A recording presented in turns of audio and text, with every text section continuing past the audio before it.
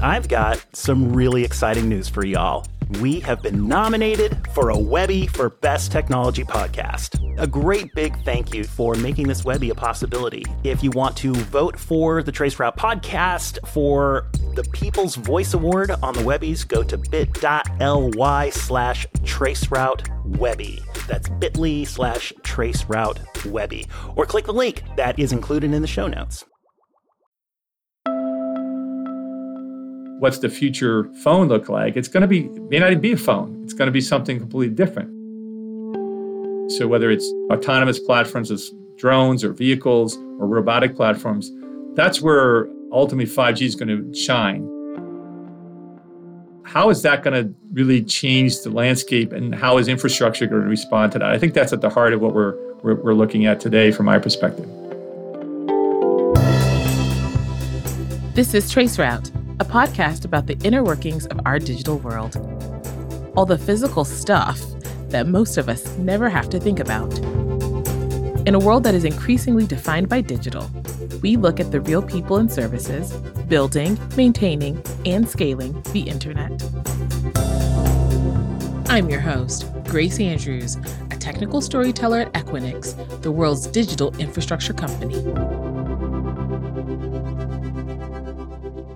In this episode, wireless.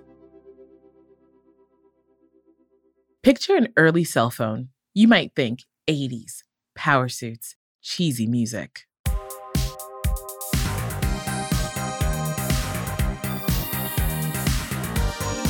Wireless was just at the beginning, and it was just really starting to take shape. That's Ed Knapp, now CTO at American Tower. His career spans 40 years, mostly in the wireless industry. And as he was starting out, he saw some interesting technologies emerge, like the car phone. They drill the back of your trunk, put an antenna with a little squiggle, if you remember those, and then you have to wire the car into the dashboard and put a phone on your console. For someone interested in building things and creating infrastructure, the wireless industry was the place to be, even if it seemed a little crazy. Wireless demand had just been, really limited at the time. It was a very expensive service. No one thought, in fact, McKinsey wrote an article back in the late 80s that said that they didn't think there would be more than 1 million subscribers in wireless in the US. Just goes to show, some of these forecasts aren't what they mean. But they were thinking about the car phone business. That full-on 80s glamour, limos and convertibles cruising through Malibu. It was only available to a select few at the time. 50 cents to $1 per minute in the early days. And then those networks, the demand was so great that they got, really constrained from a capacity and demand. In LA, New York, and Chicago, the demand far exceeded the supply of how to get sites built and how to densify the network. It seemed like a luxury, the ability to take a phone call on the road. But there were serious, life-saving possibilities as well. For doctors, cellular phones, even more so than pagers, meant the ability to be reached immediately. It had tremendous value for those individuals, but we knew we needed to get that to mass market. It was an exciting technological problem, and a market that was poised to rip open and be huge, if those technological problems could be solved. We actually had another version, an analog modem that we tried to put over the cellular network to reach the internet and do, communications to websites and stuff in the early 90s. But you were modulating an analog signal, much like the old, remember when you used to have a dial-up modem and it made those weird sounds, right? That's what we were doing over cellular. We're trying to do the same thing over cellular analog back in the early 90s. And we rolled out as an industry standards and services to try to accommodate that. And then it realized that was really difficult. It would be really difficult. And it's a problem that just one person or company couldn't solve alone. There would need to be industry standards. Success would hinge not just on phone technology, but also a massive infrastructure network.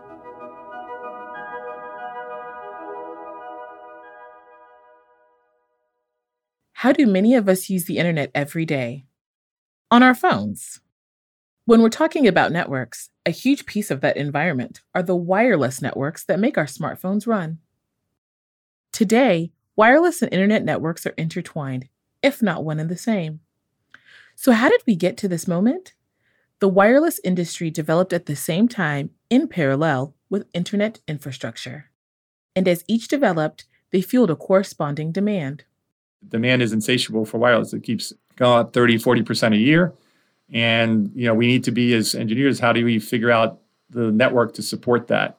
And what protocols will be the ones that really enhance things. So, it's all about infrastructure and the types of infrastructure that we want to put in place to support the future networks. So far, when we've talked about infrastructure, it was largely about copper wires underground connecting people, cables under the oceans connecting people, and fiber or glass connecting people. To get cell phones connected to networks, we also need towers. Cell towers. Now, these towers are expensive to build. So as the industry progressed, it started making sense for some companies to share this equipment instead of building their own. It allowed for efficiency and scale. And there's a parallel between the growth of this model and what would eventually happen at data centers, the benefits of co-location.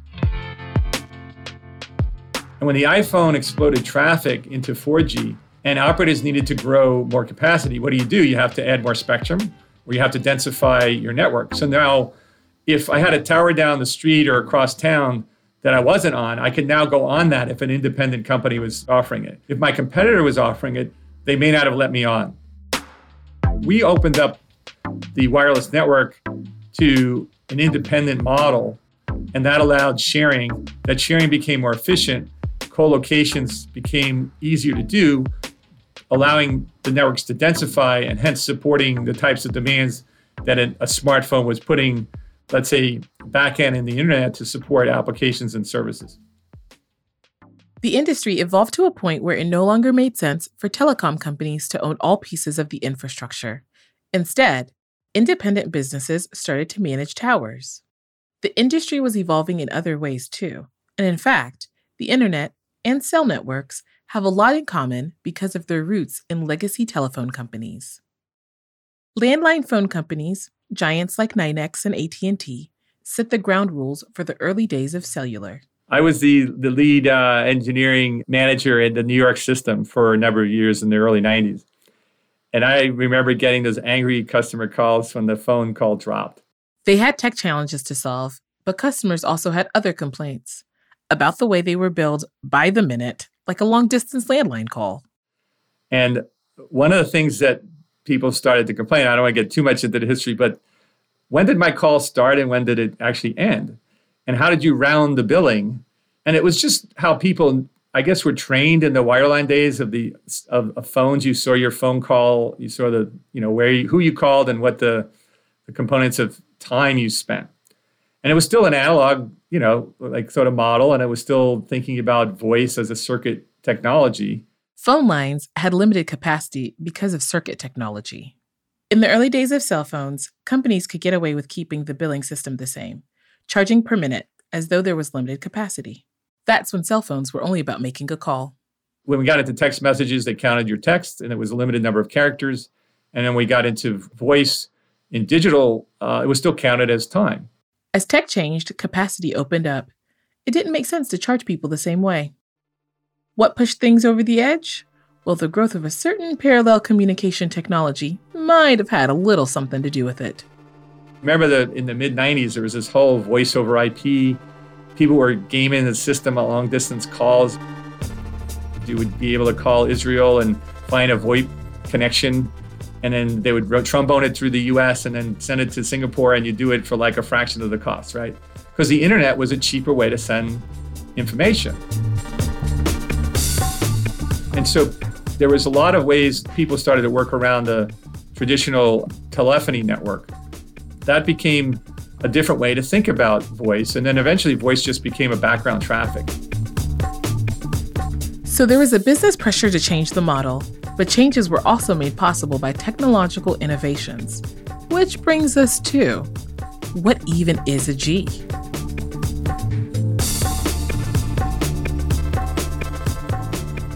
You hear the phrase 4G and 5G thrown around a lot. the new iPhone, 3G. Verizon 4G LTE. 5G just got real, man. G stands for generation. In the context of wireless, it's shorthand for a phase of technology that is the industry standard. Each generation of technology hit a max speed of data transmission. We usually think of these developments, from 1G to 2G and so on, as being about cell phones. But they're really about infrastructure and protocols. Basically, we go every generation of cellular is about every 10 years. So 2020 is 5G, 2010 was 4G, 2000 was really the 3G era. 3G was really when we used to talk about the mobile web or the wireless internet. Sue Merrick has covered the cellular industry for decades, and she's followed the advancement of technology, not just in the phones themselves, but in the underlying infrastructure. The industry was like, how do we get a web browser? Like, how do we browse the web on a phone? So they went through these technologies. Like, one was called WAP. Everyone kind of makes fun of it today. Wireless Application Protocol, where they were trying to make it possible for you to browse the web on this tiny screen. Because, the traditional web browsing just didn't work. HTML, you couldn't get HTML on your phone initially. So that was kind of a technological hurdle that everyone was working on back in the 3G era. Earlier generations of cell phones were clunky and big, for sure. But that wasn't the only reason they weren't ready to connect to the internet. I would say it was that 3G era. You had to have the special kind of way to get on mobile with the web that was not the same as just your regular web. So it was always sort of like this separate thing. And then about 2010, or maybe even a little before that, they finally started to come together. So now you can build a website and you can get it on your computer and you can get it on your phone. And there's not like this separate, almost mobile web.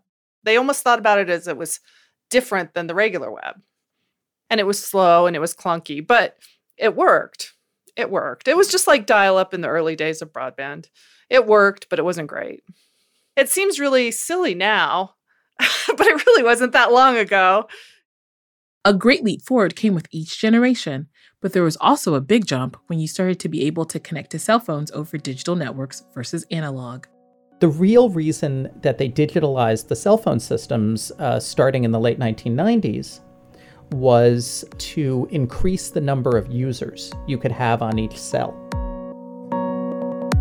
Sasha Sagan is the lead analyst for mobile at PCMag, and he's covered the wireless market for over 15 years.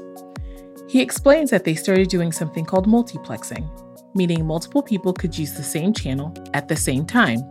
Digital encoding made it possible. The best way to think about that is like you have 15 people in a room. They're all talking at the same time, but they're talking in 15 different languages.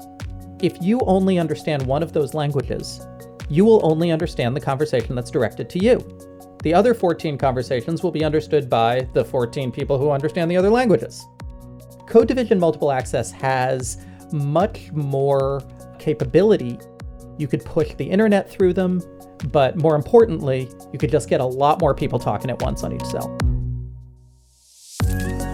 Getting the industry to agree to the same protocols was a vital step towards the fast internet we get on our phones today.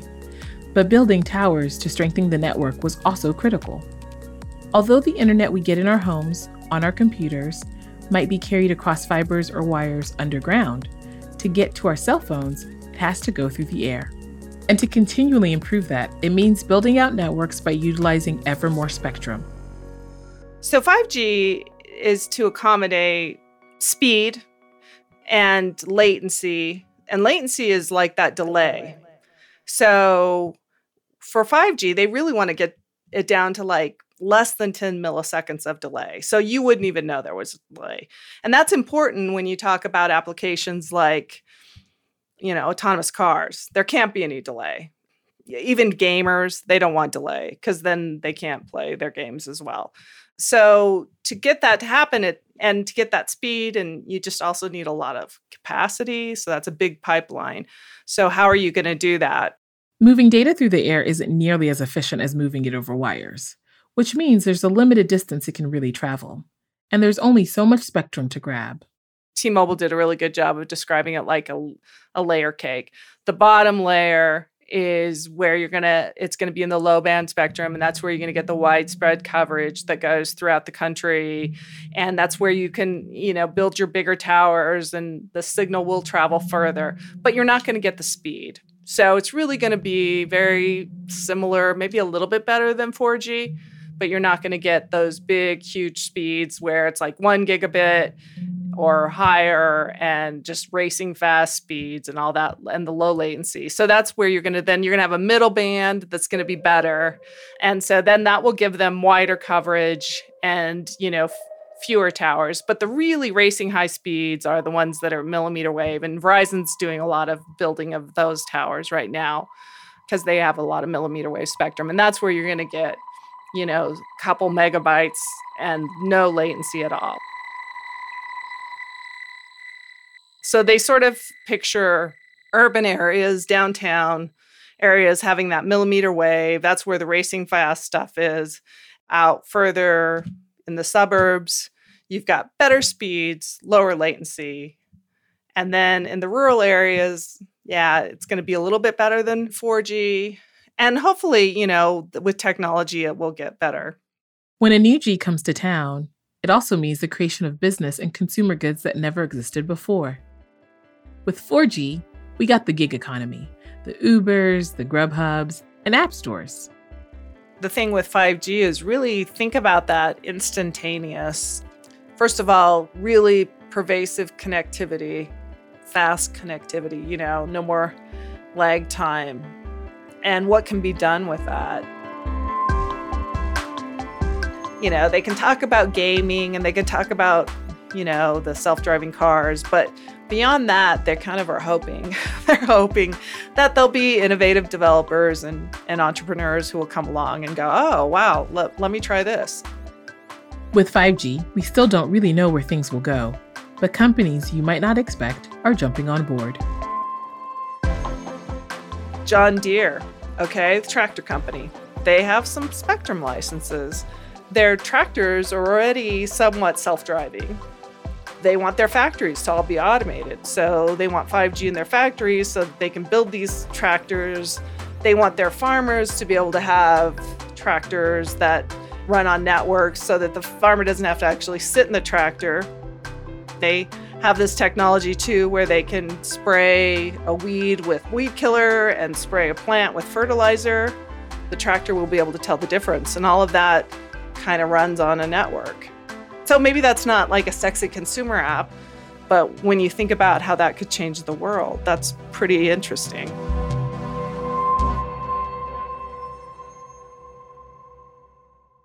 Cell phones are our most personal computers. Everybody has a strong opinion about theirs. Everybody hurts when theirs doesn't work. People have an emotional connection and a social connection to their phones and to these networks in a way they don't necessarily have to their PC or their office printer. Sasha Sagan of PC Mag has witnessed how phone technology has developed over time, how infrastructure tech has improved, and how they have fed off of each other. The overlap between cell phone companies and internet service providers and telephone companies has been pretty heavy all along. I mean, if you think about the names, AT&T, Verizon, formerly Bell Atlantic, and Sprint, well, these are all companies that started out as phone companies.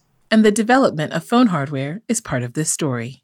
Smartphones grew out of and up as the same time as things called PDAs, or personal digital assistants, in the late 90s.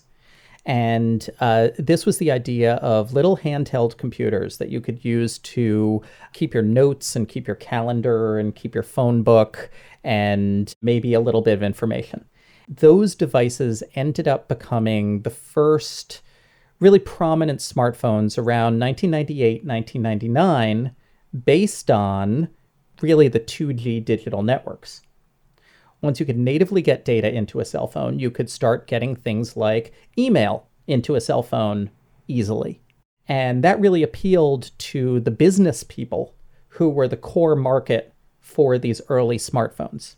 Companies like Palm Pilot sprung up and competition intensified.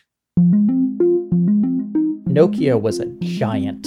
Nokia was so big that business magazine stories were run saying basically, will Nokia eat the world? Could anyone possibly overtake Nokia? And then, of course, there was BlackBerry. BlackBerry. I miss those days. BlackBerry's technology took off because it served a market need.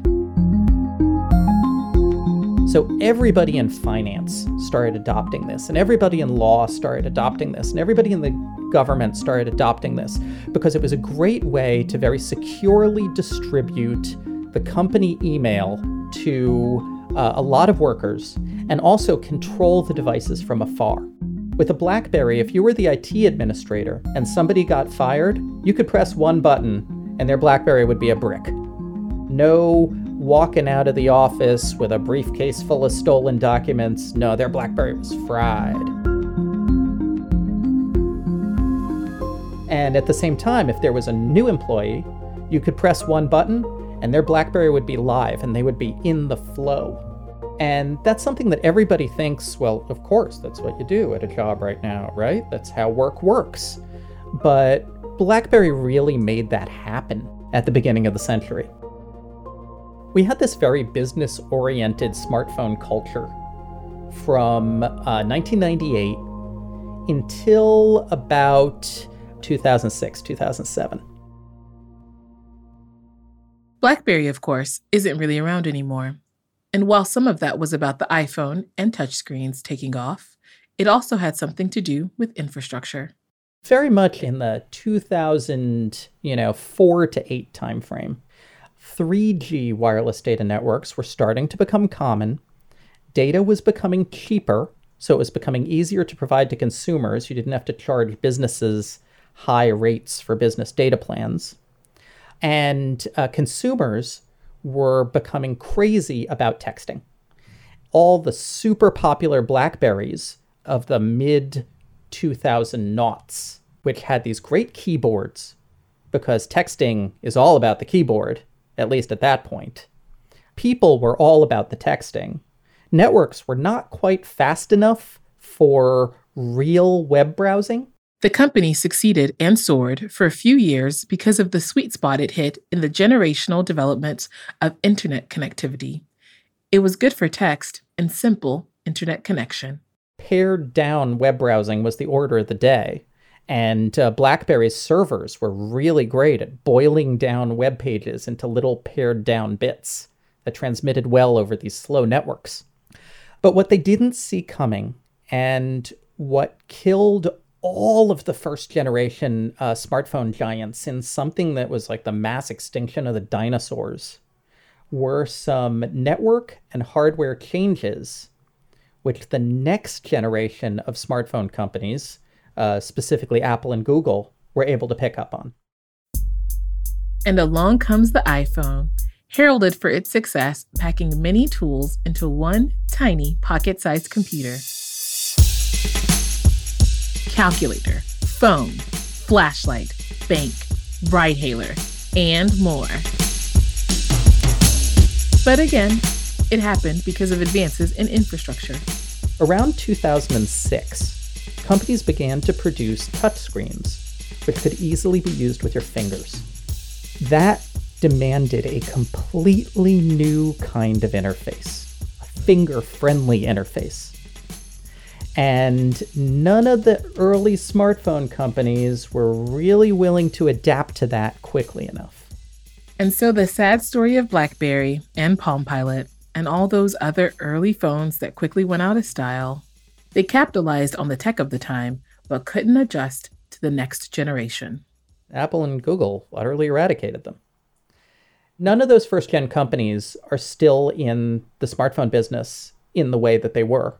So it was really a big die-off when these companies couldn't adapt to the new world of touch-friendly interfaces, fast data, and great applications. And stronger network capabilities also helped iPhones and Androids gain steam in the market. The networks were hugely important because if you're going to have a big color screen, for instance, with a high resolution camera, you need to feed that big color screen. You need to be able to transmit the images from that high resolution camera. Otherwise, there's no real point in having them. And I actually remember back in, it was around like 2005, camera phones were starting to take off at that point. And one of the most frustrating things about camera phones at the time was you could not figure out how to get your pictures off the darn phone. And people were taking all these pictures, and they were actually leaving their old phones in drawers because they wanted to be able to look at their old pictures. And they couldn't think of any way to get the pictures off the phone. And the whole culture we live in now, this multimedia internet culture, is enabled really by 4G wireless networks. Otherwise, we would just have a lot of old phones in drawers that we scrolled through looking at our old pictures. What's true of photos is also true of that streaming video we now take for granted. In terms of the huge transition to streaming music, streaming video, mobile audio and video production, social networking, these are all things that absolutely required new handheld hardware to do. They needed faster processors. They needed better video codecs. They needed better screens. They needed clearer interfaces. But if they had just hit a wall at getting out of the phone, none of these markets would have taken off.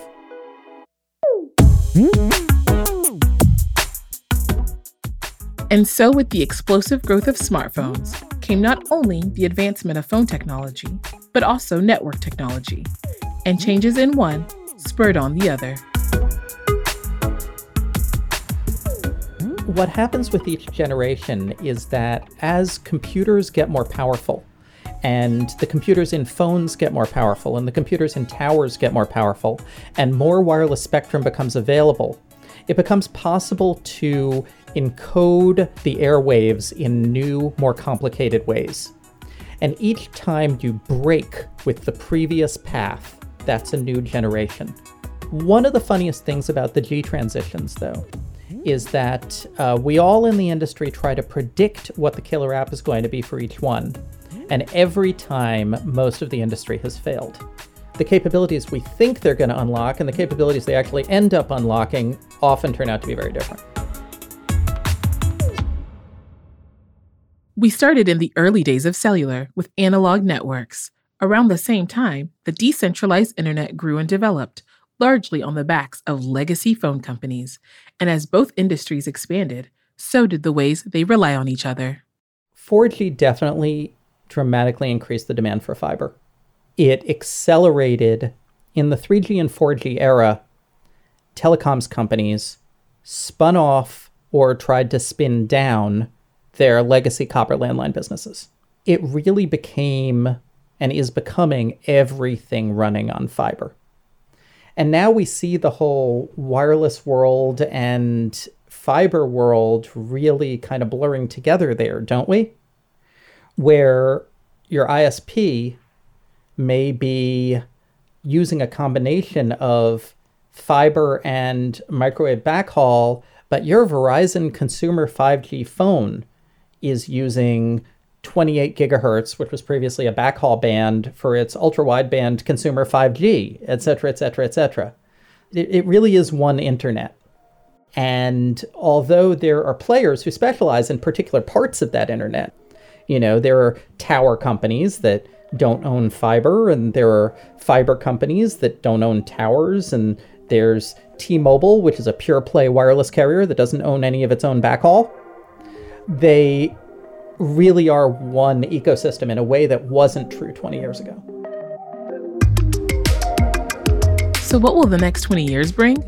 For starters, connectivity will increase globally. There are still billions of people around the world with a B who are not connected to reliable internet. And that can seem shocking. You can say billions, but yeah, it's true. And access to that reliable internet can help them in all sorts of ways. I've seen efforts to use the internet through mobile networks for education in places where the educational infrastructure is very poor. I've seen, for instance, letting small farmers get a better idea of prices at different markets, letting them increase their income and push their families forward. There are massive opportunities to raise living standards through delivering people better basic information. And the way you do that right now is through the internet. In a lot of the world where there either isn't great physical infrastructure or building more infrastructure is a tremendous pain, delivering that through wireless is by far the cheapest, easiest, most efficient way to do it. That brings access to this information down to an income level that was previously completely inconceivable. And that means that the cutting edge of technology, the growth of 5G, will offer even more promise. If you look at how much 3G changed the world and how much 4G changed the world, you know that 5G is going to change the world in some unexpected way. If you think about how you communicated with your family 15 years ago, if you think about how culture was transmitted 15 years ago, and you think about today, so much of that is what people were able to do on their phones through these networks. And 5G is almost certainly going to have at least that big of a change in the world. We just really aren't sure about the details yet. We don't know the details, but we are imagining the possibilities, with uses in the connected home, driverless cars, and more efficient and effective use of networks. American Tower, where Ed Knapp now works, is the leading independent tower company around the world. They are in over 20 countries, and most of their revenue comes from renting their infrastructure, their towers, to wireless service providers. And my role there is really about trying to define extensions to that core business. What sort of innovations, what sort of new areas of infrastructure can we extend into? And so that gets into like edge data, edge computing, obviously transport and networks that open up the fiber. There's a lot of work in power and energy for sustainability and renewables, everything from satellite to rural networks and shared infrastructure to in-building. So my strengths have been more in the wireless side and looking at the transformation of that as it moves to more of a cloud-native architecture. And that'll be one of the drivers to the edge, particularly 5G. Edge computing is the idea that as more and more people want more and more speed in a connected world, you have to reduce latency with closer access to towers or other infrastructure. That transition and transformation is at the heart of what everybody's discussing. It's that, and it's in the arrival of 5G and its flexibility to cover a lot of use cases and driving these low latency applications to the edge. What is going to be the killer app in 5G beyond just, more and better, right? More bits and, better capacity. But there has to be something there that really transforms the user experience, not just the consumer, but in the enterprise and the machine to machine. So whether it's, autonomous platforms as drones or vehicles or robotic platforms, that's where ultimately 5G is going to shine. And what about the 6G on the horizon? 6G will look at how do you get super high performance, but over shorter distances. And then there's also a lot of work around, how do you deliver these services at really different speeds and latencies, right? So how does that scale more efficiently across these spectrum bands? Because, more bandwidth will give you capacity, but then you have to think about it at a system level. What use cases are you really going to need 6G for? So they talk about things around medical and other types of haptic applications, the stuff that 5G may fall short with, that'll become part of what ITU will say. These are the objectives for 2030 vision for 6G. And then, the researchers are all working on that now in different communities, including satellite communications and space-based communications will become part of that. Next time on Traceroute. The thing that makes something open source isn't specifically the collaboration, it's the openness of the collaboration. You would like to take this application that I've built and add a feature that you find important or useful. you're not only capable of doing that, but you're capable of giving it away to the rest of the world so that other people can build on top of that feature, other people can get the advantage of that feature, and so forth. So that, for me, this is the benefits of open source.